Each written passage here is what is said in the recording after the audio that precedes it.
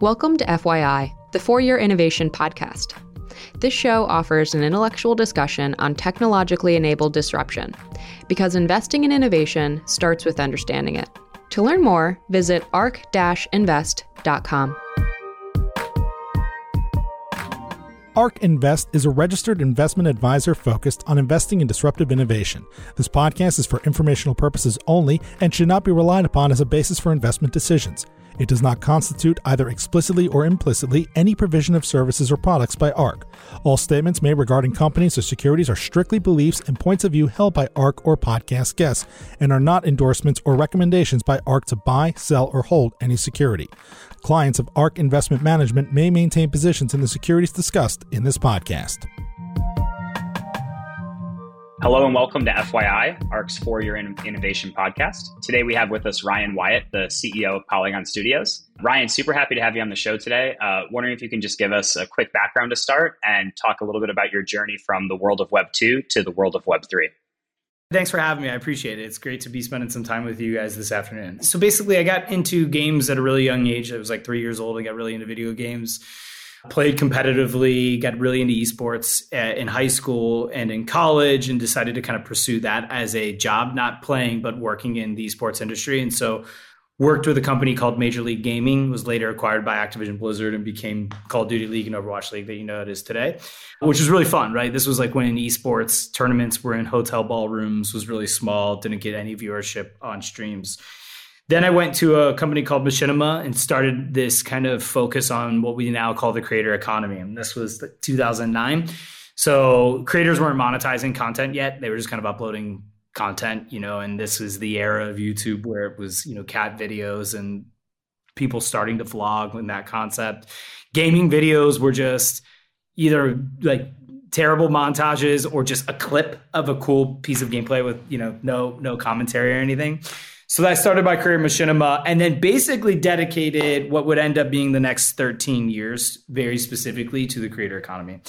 Because I ultimately went to YouTube as the first head of gaming, was brought on by Susan, our CEO, and started the gaming vertical at YouTube and spent almost 8 years doing that. And, what I was doing there is a variety of roles. One, it was the maturation of the creator economy, like from monetizing ads on mobile to alternative monetization to live streaming to just gaming being the second biggest vertical on YouTube after music, right? And so it was a multi-billion-dollar business for YouTube because of the ads monetization in front of the content, obviously the demographic that gaming has and the advertisers targeting against that, and then kind of the products that we would focus for both gaming publishers and developers that looked at YouTube as this incredible marketing vehicle, and then as well as the creators that were creating content and monetizing. So it was super fun, right? Got to be a part of YouTube's astronomical growth, learned a lot from being at YouTube, both good and bad and otherwise.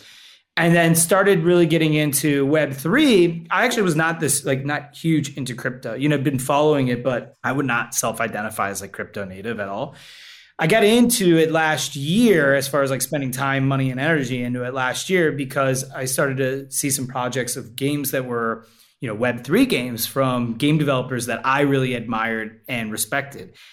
And, I was like, well, what the hell is what is this? Web3 games. I have no idea what you mean when you say this, right? So this is, I don't know a little over a year ago, year and a half ago. And so I started spending more time in the space. I was like, all right, with people that I admire and respect. And so long story short, after spending so much time being an angel investor in the space, I thought that would kind of just, keep it at bay. And I just became very enamored with the possibilities. I mean, there's so much that could work, may not work. The unknowns really got me excited about it. Same way that the creator economy, before it was even that, got me excited. I'm like, that's kind of cool. Like, people are creating videos that other people want to watch. It doesn't have to just be premium cable television. I like watching gaming videos and cool highlights. Let's see where we can go with this. I didn't expect it to be a multi-billion-dollar business, streaming platforms and gaming creators making millions of dollars. And that's how it turned out. And so I just saw a lot of similarities in Web3 of, who knows, right? We don't know. No one knows, right? Whether you're pro Web3 or anti Web3. And I kind of love that. Life's short and was exciting, to partake in that and figure it all out. And so I jumped over to Polygon, where I'm the CEO of Polygon Studios now and joined in February. Can you maybe touch on just, the difference between Polygon Studios and the Polygon protocol and explain for the listeners just that dichotomy there? Yeah. So Polygon Studios is the business for Polygon, in which we are basically advancing kind of the Polygon protocol. So we are a little bit of church and state, right? We really believe in, the platform and ecosystem moving towards complete decentralization. But the business team in the interim, much like Solana Labs or Avalanche Labs is doing for their respective chains, is making sure that we have, established business organization that can kind of help with the advancement of Polygon's ecosystem. And so that's what that team is. And so, it's not any engineers or developers that are actually sitting on Polygon, but we're helping that ecosystem. So whether it's the BD, the partnerships, marketing, and all that comes with kind of running the business side, that's what Polygon Studios is. Of late, and how Polygon Studios started was with a very specific focus on just gaming and NFTs. And over time, Studios has kind of taken over what is just all of kind of Polygon's business. And that was more of making sure we remove kind of redundant work streams and some of the things that were happening across the space. And so it's been fun. I think it makes it much cleaner on how people think about us externally, how we focus and orient around serving the protocol. And that's what Polygon Studios is. That makes sense and super helpful to kind of understand the role of Polygon Studios. Maybe for our listeners that are less familiar with kind of the whole ecosystem of scaling technologies, and they see kind of these layer ones like Ethereum or Solana talking about throughput, like how do you put all this in context and how does Polygon have a role there? Yeah, I think like when on a personal level, like when I was looking at how I wanted to enter the space and where to make my personal bet on to spend my time and energy, I really thought there's already a lot of variables that make the whole space high risk. And I think, those are well understood. And so one of them being where are users and developers already at? And so when you look at kind of that from a macro perspective and you look at an Avalanche or a Solana or Ethereum, it's very clear Ethereum far and away has that ecosystem relative to the other L1s, right? And so for me, I was like, well, naturally people want to be where developers are and where users are. It's just like a very smart place to find yourself to be and in mass. And so what we said is, look, Ethereum has an infinite scaling challenge that this is not going to go away. And although they'll continue to progress at it as we scale with the merge and some of the stuff that's happening, that doesn't happen overnight, right? Just switching to a proof of stake is not going to allow them to just scale and not need L2s. And so we kind of looked at it as if this space is going to be really successful, it's going to have a high volume of transactions, it's going to have a high volume of users, and it's going to have a lot of developers. So let's solve the transaction scaling element for Ethereum, since that will be a perpetual problem if the space continues to grow, right?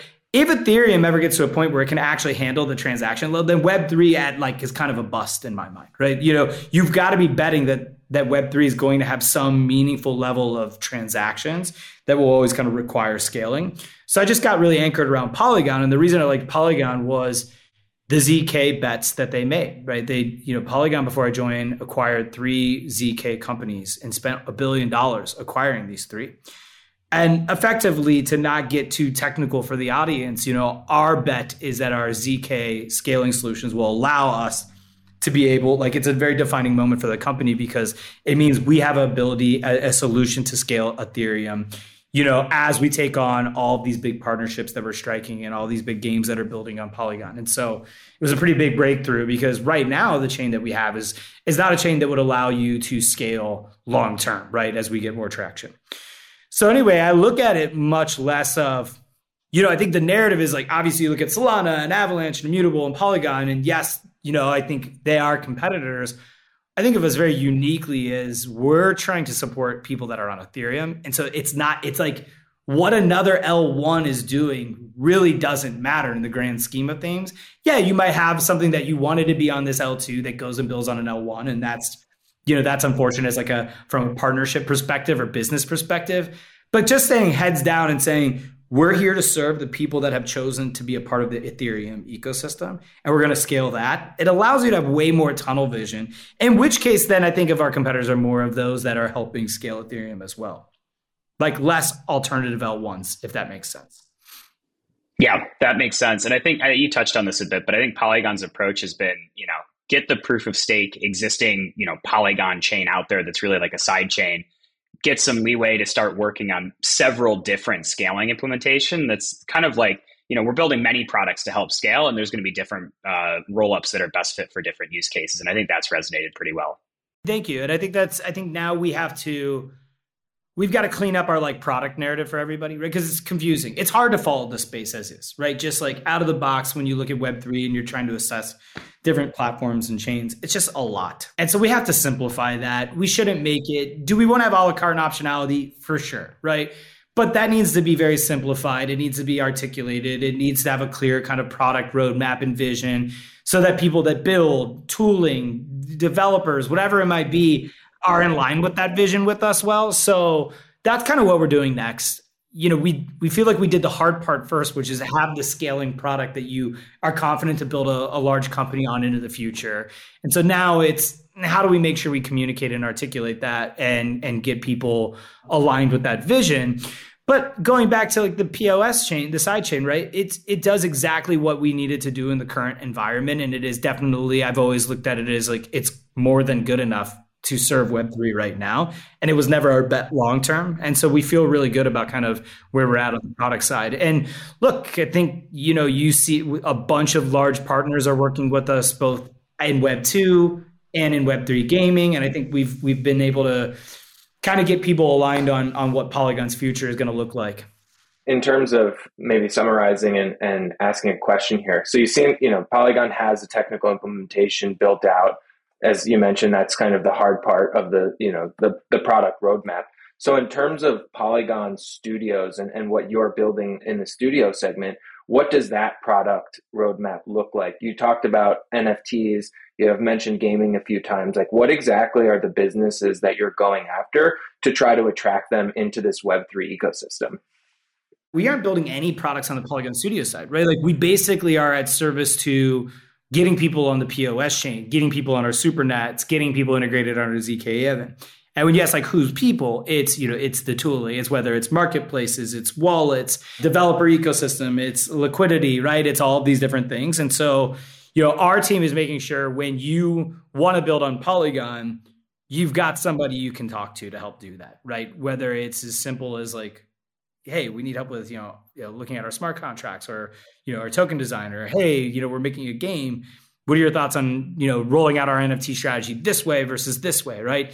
And so basically that's what we are truly just the business function of Polygon and everything that it takes to kind of run that. Studios is kind of a funny name because we're not really a studio. We're not making any games in-house. We're not creating any kind of IP in-house. And that's very intentional because I would never want to see us be at odds with any of the people that are building. So like say we had a studio where we were making an MMORPG at Polygon Studios. I would look at it as like other MMORPGs that want to be on Polygon would be like, are they really going to act in my best interest to make sure that our game is really successful on Polygon? Or are they going to make sure their game continues to be successful? And so there might be a time in the future where Polygon does do some of these things in-house. I would never rule it out.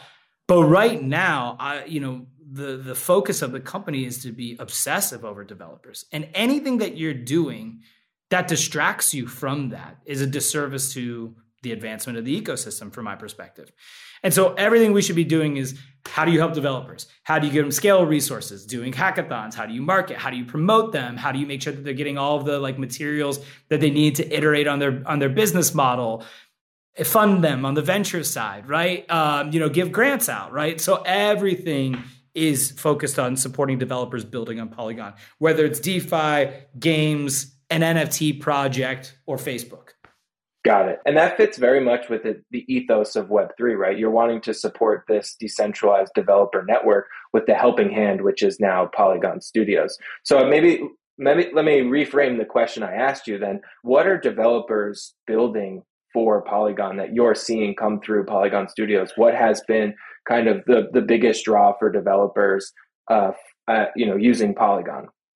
I think we've been the most successful at bringing Web 2 companies in. So it's different. It depends on like what group we're talking about. I think we've been the most successful bringing Web 2 companies to Web 3 for a couple reasons. One, I think they quickly come to the same conclusion around Ethereum that we do, right? Where it's like, okay, that's a proven, like that has legs, that has history, that has users, that has liquidity, that has developers. There's a lot of traction on Ethereum. So that and like these other L1s haven't been around for a while, so we don't know. So it's, we'll attach to that idea. And then it's like, okay, let's evaluate how best to build on Ethereum and then look at the offerings that you have across that.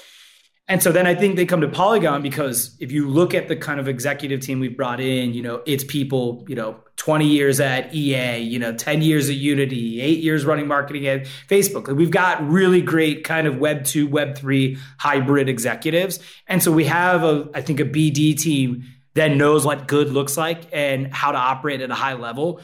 And I think people, like to associate with that, and it gives comfort knowing that you've got a strong partnership because you're going to be working for many years together. And I think the last part is, kind of our carbon footprint narrative, where we're carbon neutral, right? And doing, carbon credit offsets. And so I think when people think about really what's important, if you're going to build on chain, is doing it in a sustainable way. And so when you kind of look at it, they're like, boom, right? That's why we'll choose Polygon. Now, what is starting to happen is a significant snowball effect, because then you're like, well, Stripe, HTC, DraftKings, Reddit, Facebook, they're all on Polygon. And yeah, so Reddit obviously is multi-chain, and some of these will continue to be multi-chain. But a very consistent theme is Polygon is part of that strategy, right? And I do think the world will be multi-chain, and I think that's okay, right? I think that's not a bad thing. But I think Polygon will continue to be a part of all of this. And so I think that's the Web 2 reason. I think Web 3 is very similar, though, in nature, why they're building on Polygon as well. And we have a games team. I also think we have, when you think about the people we've hired from the games industry, when you are in game development, you want to work with people that know and have been a part of the games ecosystem. And there's a bunch of different ways, whether it's like on the platform side, the publisher side, the game development side, the engineering side, right? The marketing side, even stuff like my background, which is actually, parallel to the game industry of watching people play video games, the creator economy. And so I think we've got a robust and well-rounded team that can actually really, really support game developers better than anyone else. And I think gaming has been a really fun, and probably a good segue here, but I think gaming's been a really fun category within Web3 that has a lot of promise and potential, but hasn't fully come to life at all yet. And I think that's probably one of the more promising verticals, but also heavily debated and contentious too, which is why I kind of like it. Yeah, I think that is a great segue. One question is just what differentiates a Web3 game from a Web2 game? And why do these companies, both traditional and new, want to build on decentralized infrastructure? I don't know that I look at it as like a differentiation between Web 2 and Web 3 games. I think the appetite and why people are excited to build on it is there is a new tool set you can use to make games, and a different kind of community of, let's face it, like big spenders, right? And games industry has loved making things cater to whales. The free-to-play model is effectively that. It's like why people hated the free-to-play model to begin with. And that's like people with money and people with time, right? That is how that thing goes round, right? And I think what's interesting is now the dynamic, like the tool set that game developers have in Web3, there is like a lot of different things that you can do, and like people push out. Like fundraising is a great example. Like fundraising just through the community through an NFT presale, right? Can't do that in Web 2. Like, could you do a Kickstarter? Sure. But that's a very unique way to get a community, like to bootstrap, fundraise a game, solely the community, circumvent VC if you want, or even let VC just buy as part of the NFT kind of purchasing, right? Like they can partake in different ways. I think there's cool ideas around, depending on how much, like tokens you own, how much governance you have, how people can kind of pool together to provide actionable feedback for game developers around governance. And these are just like, I think, again, cool, unique tools for game development. We'll see, because one of my favorite games I play is Valorant, right? It's a tactical shooter by Riot Games. And I grew up playing Counter-Strike, so I just absolutely love it. You could effectively move Valorant on chain, and what you would do on chain could just be the cosmetic items, like finite amount of digital items, who owns them, take them to marketplaces that you want, trade them accordingly, know that I had Frank's, bayonet fade knife before, now it's mine, very specifically, this is Frank's knife. It's not just any bayonet fade knife. And there's things that you could do to replicate some of this stuff in SQL centralized, manner, like we could call web like faux 2.5. But when you move this like space to like the spirit of the actual game development is this, like that we're going to allow these things will be genuinely owned. You will have visibility into these things. The way you participate in this game will be very uniquely and community focused. I think it just kind of unlocks different features for game developers and gaming users in my mind. Now, the question is like, what will that turn into? Will that be meaningful or not? And I've always taken a step back and it's like, there's 3 billion gamers, right? 2.5, 3, depending on whatever study you want to believe. And I'm like, even if 5 to 10% of the gaming, of the whole total addressable market of gaming industry gets into blockchain games, it's like, we're talking about hundreds of millions of people, right? And that's great. And I think of it more as blockchain games, Web3 games, crypto games, whatever you want to call them. I like calling them blockchain-based games. That's I guess the flavor of the month. Right? It's always something crypto, right? Always changing. Yeah, always changing, right? It's like we'll try a different term. NFT didn't go well. Let's call it blockchain-based games. I think it will. That's a huge audience to serve, and that will be great, right? It'll be a subsection of the games industry, another category, and it will be one worth pursuing.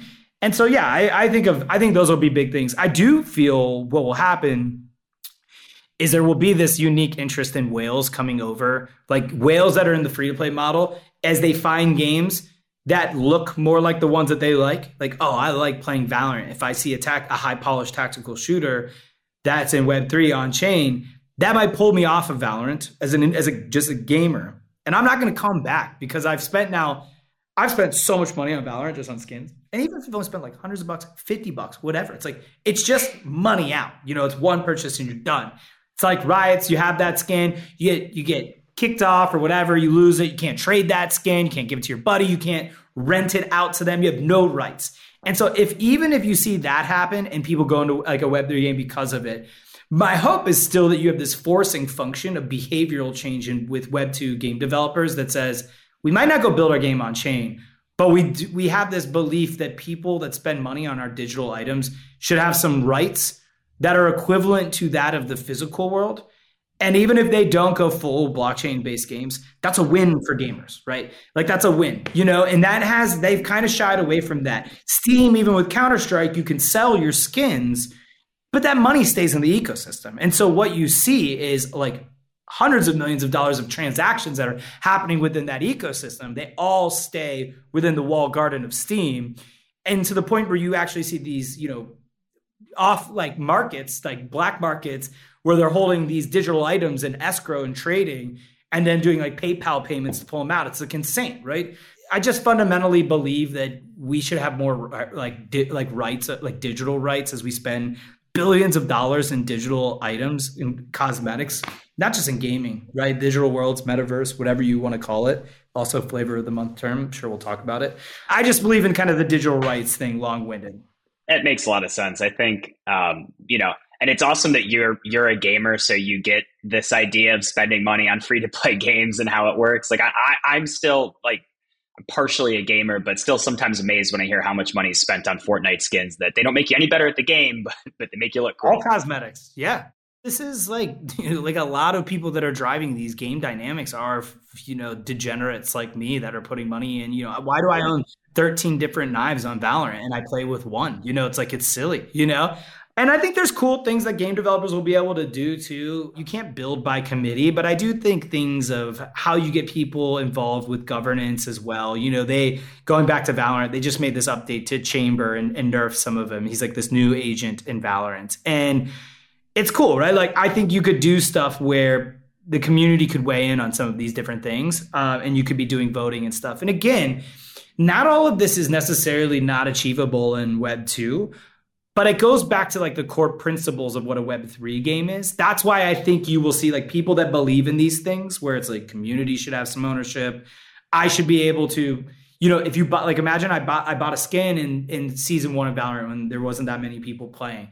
And that skin never comes around again. That thing would have a lot of value. It's very unique. It's a season 1 skin. It's only 12,000 of them that was ever made. Now we're in season 12. I don't know what season, but it's like we have a 10x the user base.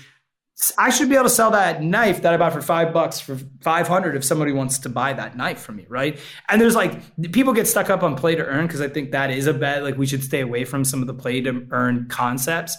But I look at that as a really cool concept of like, I invested in this game as like a player. I participated in this game early and I got to actually see the upside value of the game, just like the game publisher did of Valorant's success. Yeah, it might have only been like, I sold my knife for more money. And then people are like, oh yeah, you can lose it. It's like, what do you think's happening now? It's like, that's all that's happening now. It's like, I literally will spend money on an item and that's it. There's no refunds. It's gone. It immediately goes to zero, right? So I don't even know that I worry too much about like volatility in the market because the standard right now is like, it's just you put money in it, they just take it from you, right? So yeah.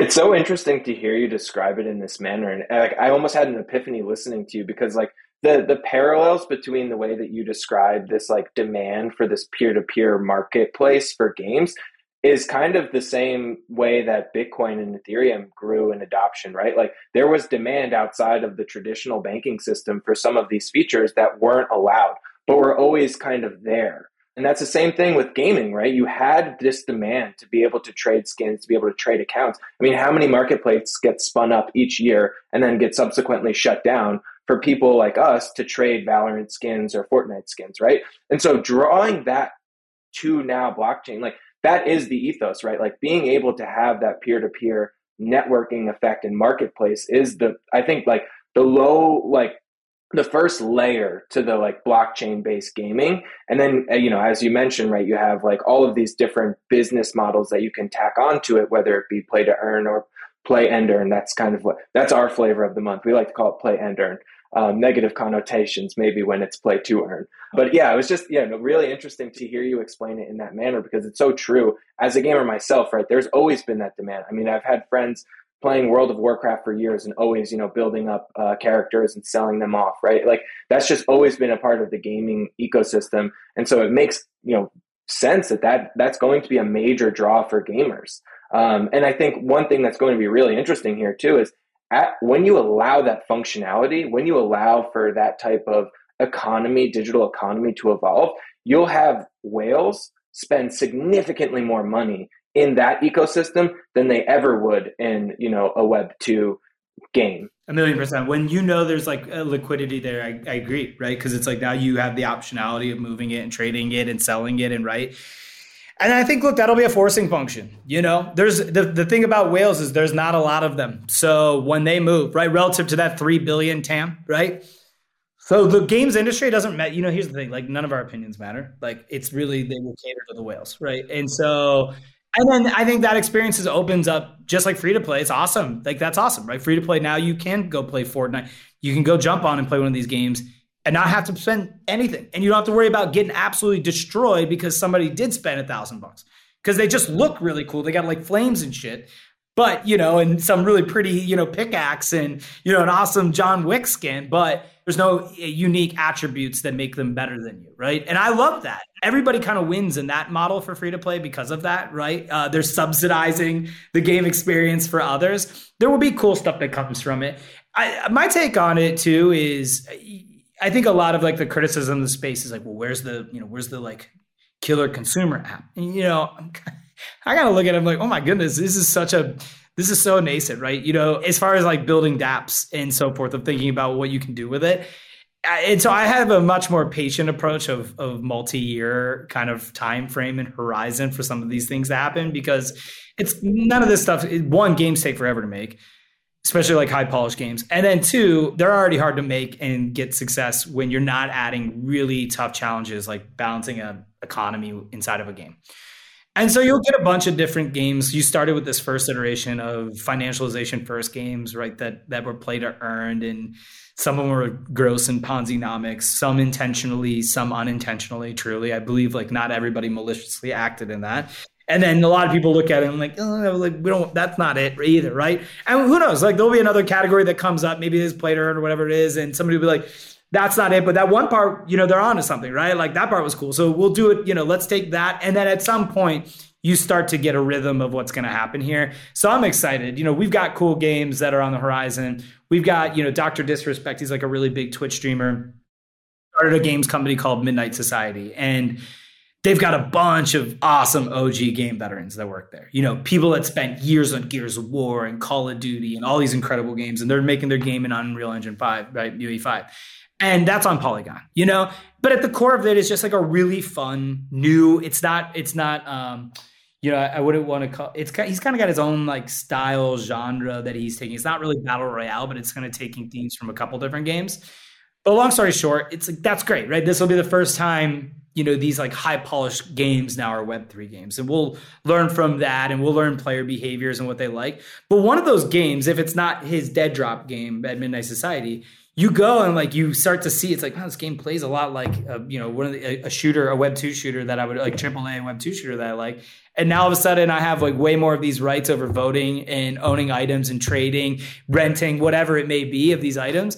You're going to go back to another game, right? Like then a new Call of Duty comes out and you're like, this is shit, man. Like it's just money out, And so I think what will happen is, again, I go back to the space that people might not realize it yet, but over the next 5 years, they're going to care a lot more about digital rights. I mean, like, this is ridiculous. Like if I buy this iPhone, I should be able to sell it, right? Like I have that right. Or if I buy my Nike sneakers, I should be able to sell them on StockX. I think people are going to start to get like a little fussy over digital items being like walled garden and them having no access to them. Yeah, you don't realize it until you're kicked out of a community and you lose all of that, right? And then you're like, oh wow, I really wish I had, Or even, dude, you just roll like the new Call of Duty comes out, and all that money you spent on the one the last year you lost, right? So it's like, it's not even like, I don't even buy into the I got wrongfully banned ideas. So like, no, you guys just came out with a new game. I spent $200 on Warzone.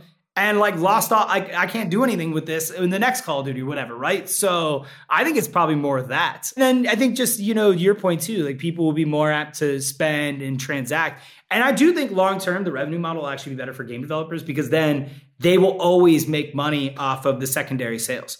So it's like, I just sold you my, Vandal in Valorant, and you just sold it to Frank. And it's like, they made money off all three of us. And so they're going to get, I think it's just right now, NFTs, this gross word, because there's a bunch of bad stuff with NFTs, right? Like there's a bunch of bad stuff. But the internet, when it first came out, was like littered with terrible shit, right? And so, of course, like I always look at when new technologies come up, it's always bad actors that jump first, right? And so, yeah, there's some like really cool NFT examples, no doubt. But like 98% of it is just absolute nonsense, right? Just nonsense. And so people that aren't focusing on the space, just like, I heard a monkey sold for, $1.5 million.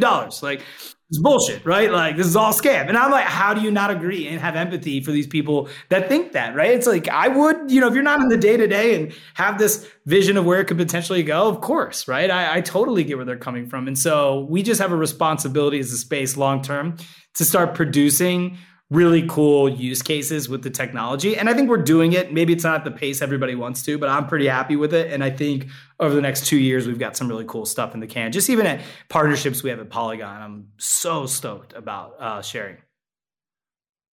So what do you think will be the tipping point in terms of, mass adoption or incremental adoption for the Web3 space, gaming? We can talk about gaming too here, but you'd mentioned like, people are looking for this killer app. Is it going to be a killer app in the future, or is it just going to be this like organic growth, do you think? It's probably a little bit of both. Like, I think there will be things that create as you continue to see, we had 160 million unique addresses, right? So what takes us to 1 billion, right? I think it's just a road along the way, and there might be some spikes. Like a cool game comes out, and like, that's, gets 10 million users and boom, that gives you a little spike. Or a rewards program comes out and that gives you, a spike of 10 million. Or, some of this stuff where we're doing like a partnership with Facebook and DraftKings and all these things, that gets another spike, right? So I do think so, but I think it will culminate into a handful of really killer apps that I actually feel like the end game is, it's much more like people aren't really like, oh, is this on chain? Just like you wouldn't be like, am I playing a Google Cloud game or an AWS game? It's like, you don't care, right? It's like, you care that it's, you have low ping in the lobby, right? You don't really care if it's Google Cloud or AWS or whatever it is, right? And so I do think what will happen is we'll get to a place in the next 5 years where games and apps, it's like, yeah, they're on chain, sure, right? But you're not, it's just like, oh yeah, it's in the cloud. Not like focusing on it too much. And that's where I want Polygon to really operate and be. And just like why everyone picks AWS is you pick AWS because it's like known to be the best, right? I'm ex-Google, so Google Cloud is awesome as well. It's known to be the best, right? And so that's why you pick it. And you pick it because it's really stable and it offers the best service and the best costs and all of that. And that's where you want to build. You want to build on it. And so I want people to think of Polygon that way. But then a user really, they're going to be transacting with Polygon tokens. So it will be a little bit more in their thoughts, than, Matic token. Like it'll be in their thoughts more than it would be like an AWS. But I think it'll just kind of be happening naturally. People are already so used to digital currencies too, as well. Like younger people, it's like this is not as my mom's like, what is this, digital tokens? It's like, come on, people, we've been dealing with gems and shit and all kind of things for a while now. So, I don't think it's that crazy. Like people kind of get the gist of it, So one interesting observation that I think you've alluded to a few times is like, I feel like the social aspects of gaming and like broader media on chain has like done a lot to bring people into crypto that wouldn't have been in crypto otherwise. Like yourself is probably a good example. Like you're not in it for like decentralized lending markets, which, maybe both are equally large opportunities. But it seems like going from that 100 million to a billion, you're not going to get a billion people that are like truly caring about these ultimate decentralization and DeFi protocols in the same way you might about social experiences in games. Both are important, but is that kind of how you see it as well? Yeah, 100%. I think of decentralization as like there's like a spectrum of how much you care about it. And the people that are in it right now care about it like deeply, right? And that's cool, right? I think that's great. Like this whole centralized financing versus decentralized financing is like a great conversation, like with everything that's happening. And then you could totally understand why, like now your keys, now your wallet, all these different, like a lot of stuff going around DeFi. I think is great as far as like, the spirit of decentralization and what it means.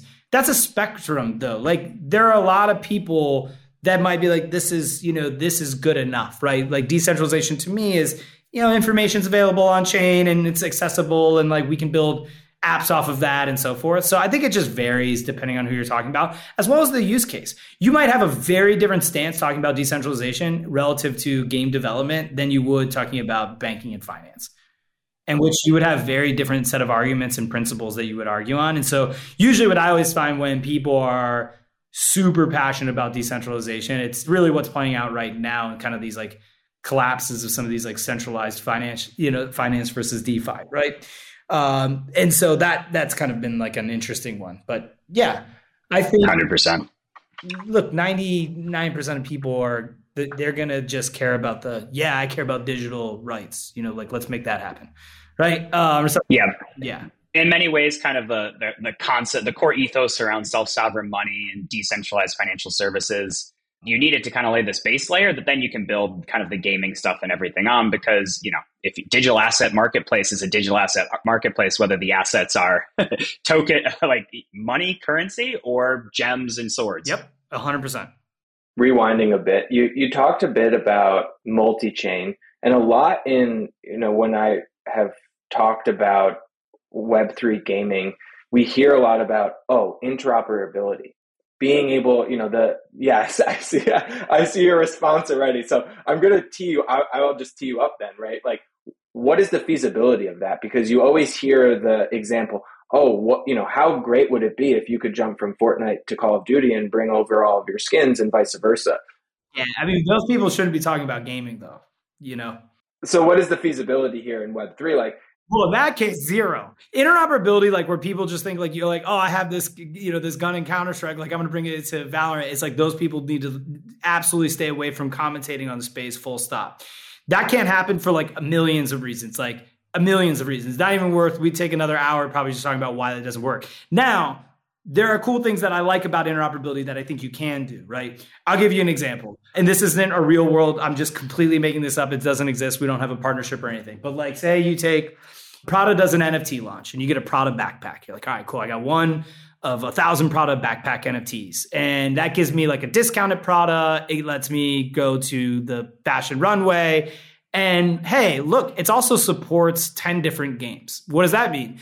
I jump into X game and this Prada backpack has been, skinned by the game developer that, if you have this Prada NFT, you can wear this Prada backpack. Now the game developer has to make it obviously within, what engine are they on, shaders, they actually have to create the visual and virtual asset of it.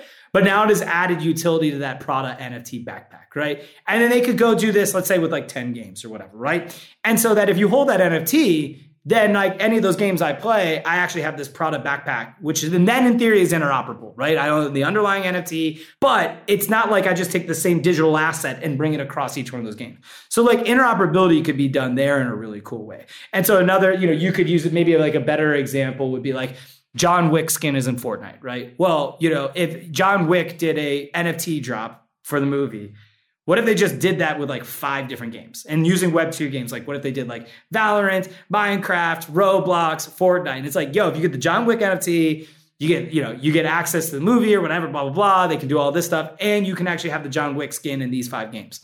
Then you have this level of interoperability. So I think that's one way that you can see interoperability. I also think there's cool ideas going back to, we talked about Counter-Strike skins, right? Imagine if you could make an AK-47 skin. It's Beeple dropped an AK-47 skin. Great big NFT artist. He dropped 1,000 of them. I could now buy that one, right? And so that's not necessarily interoperable for different games, but this dude made this digital NFT asset within a video game, as an artist became a special guest and kind of developed it. That's a cool creator mechanism to monetize. And then I also think you could basically make a game too, where you could continue to feed NFT assets in, and then it could generate a visualization, a visual representation of that. I have a doodle, or I have a CryptoPunk, or I have a Bored Ape. And when I play that game, it ingests the NFT and, spits out a digital asset version of that in the game. And you could have parameters that people could design and develop. And if you stay within these parameters, you can kind of do cool stuff. We'll see versions of that. We'll see versions probably of all 3 of these different concepts. That's when I think of interoperability. It probably sits more there. You're just not going to get to these partnerships where Activision's we're going to partner with Riot Games and all of your Call of Duty Warzone skins are going to work in Valorant. It's that's never going to happen. And it shouldn't. That just sounds toxic to begin with. Nobody wants that either. Nobody's asking for that. So this is why I think sometimes some of the ambassadors of the gaming category in Web3 have actually done a disservice to Web3 games, because it's not the right way to orient. So you can tell I'm pretty passionate about this interoperability argument, but I think there's something there to the Prada backpack example, right? So time will tell. Well, I think from the user, or I guess the owner of the product backpacks perspective, it will feel like interoperability. You don't know which cloud you're using. You won't know that it's technically a different Prada backpack being rendered in whatever game. You'll have that feeling of, I can jump from here to here to here. And look, I have this digital item that's represented in all of these versions. And that brings up an interesting thought, where it's you're going to have third-party marketplaces exist with third-party items, and then you'll also have first-party items built specifically for one individual world or game, which will also create a very interesting dynamic between I can only use this here versus I can use this in 10 different games or 10 different worlds, which will bring with it its own weird economics and I'm sure pricing power. Yeah. And I think as you think about some NFTs where you could add underlying value, it could be brought away, even using CryptoPunk as an example. Imagine if you're your punk, it just when you go using these kind of same games, it's when you go play Counter-Strike, you have a Punk AK-47 skin. It's not just the avatar of a CryptoPunk, but it's just because you hold this underlying NFT, we did a part, CryptoPunks did a partnership with Counter-Strike. And so now you have this, you have the skin, you get the access, and it's a one of one, right? It's it's a unique skin matched to your punk. And maybe it's just the color scheme that's similar to the actual punk or whatever, right? You can just take this a million different directions and people will get there. All of this stuff that we talk about, it's easy to actually be very creative and think about these different concepts. Just a lot of stuff that needs to get built. We've got a long way to go with marketplaces and wallets and on-ramps. But I also look at the progress made in 9 months has been pretty incredible. So I don't think, that's why I think 5 years sounds really long, but I think we'll actually have a lot of really cool stuff to show for it over that time frame. Even in the next, honestly, Q1, Q2 of next year will look so different than the first half of this year on just, like some of the tech that's rolling out across the board, not just even Polygon, some of the games, some of the consumer apps, some of the big Web2 companies that are doing stuff. So yeah, we're chugging along in this space. I know we want to get to the concept of the metaverse, but I do have a burning question for you, because it's not often we get someone who has jumped from Web 2 to Web 3 at the level that you have. And this may be a bit personal, but what, if any, was there like a cultural difference when you jumped from YouTube to Polygon in the way that you go about your day-to-day and kind of this ethos of Web 2 versus Web 3? Do you feel that when you're, working day-to-day, or is it just kind of business as usual? You're just, working on a different web landscape? No, I think of even, the spirit of kind of when I joined YouTube in 2014, you could really feel this, look, whatever we do, we have to do at the service of a creator, right? Like the backbone of YouTube is the creator economy. And so how do we actually service those creators? So I feel like a lot of that energy, like YouTube, I loved YouTube. I don't think they've lost it, but over time, when you're 2 billion users, you kind of trying to be everything to everyone. And it becomes a little bit harder to have that, like heartbeat on something like that that's so succinct. And that might change for us over time too, as we get to 2 billion users, right? But you can feel that heartbeat of like everything we do for developers at large, right? And so I think that is felt at the company. It is very reminiscent to the early YouTube days for me as well. And so I dig that, and I think people do feel it, and it's nice to have that feeling again. I would say a little bit different, kind of being like a general manager at YouTube of the gaming vertical versus like the CEO of our whole business.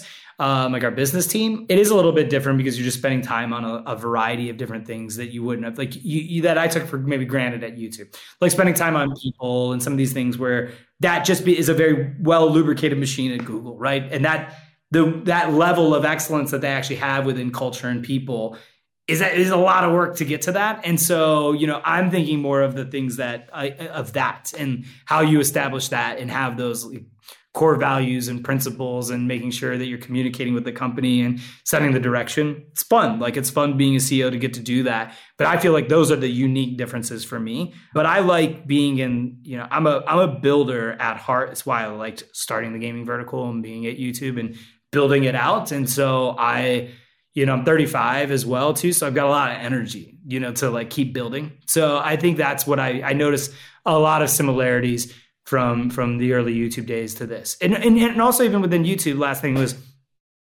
we felt like a startup inside of a really well-funded machine, and like Polygon's a really well-funded machine. And so even some of those similarities are there where, you don't want to take it for granted, but it does take pressure off, right? Like we know we have runway. Like we're very fortunate to be able to say we as a company can have this multi-year time frame and patience to build and where it needs to get to. Like a lot of founders that are raising, you don't get that level of luxury. You're like, we got to figure it out. We're going to be raising in 24 months, right? And knocking on doors to start getting money again.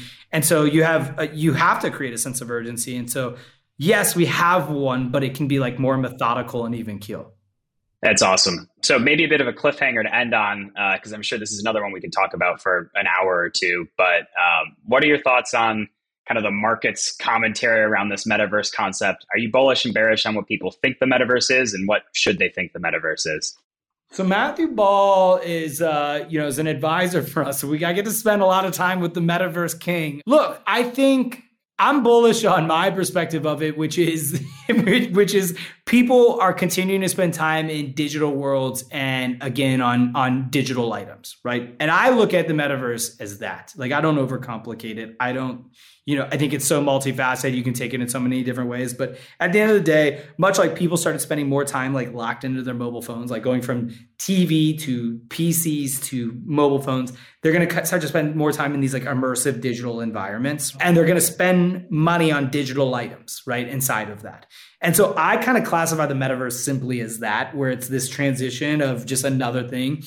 Now, people take it in crazy directions. Like we're going to be wearing VR headsets and, I'm not there on that. Like I love VR so much and can't be in a headset for longer than 30 minutes. So depending on what avenue you want to go down on this discussion, I might join you or might not. And VR is one of them. I won't, as much as I do love it. I just think there's like a finite amount of time you can wear one.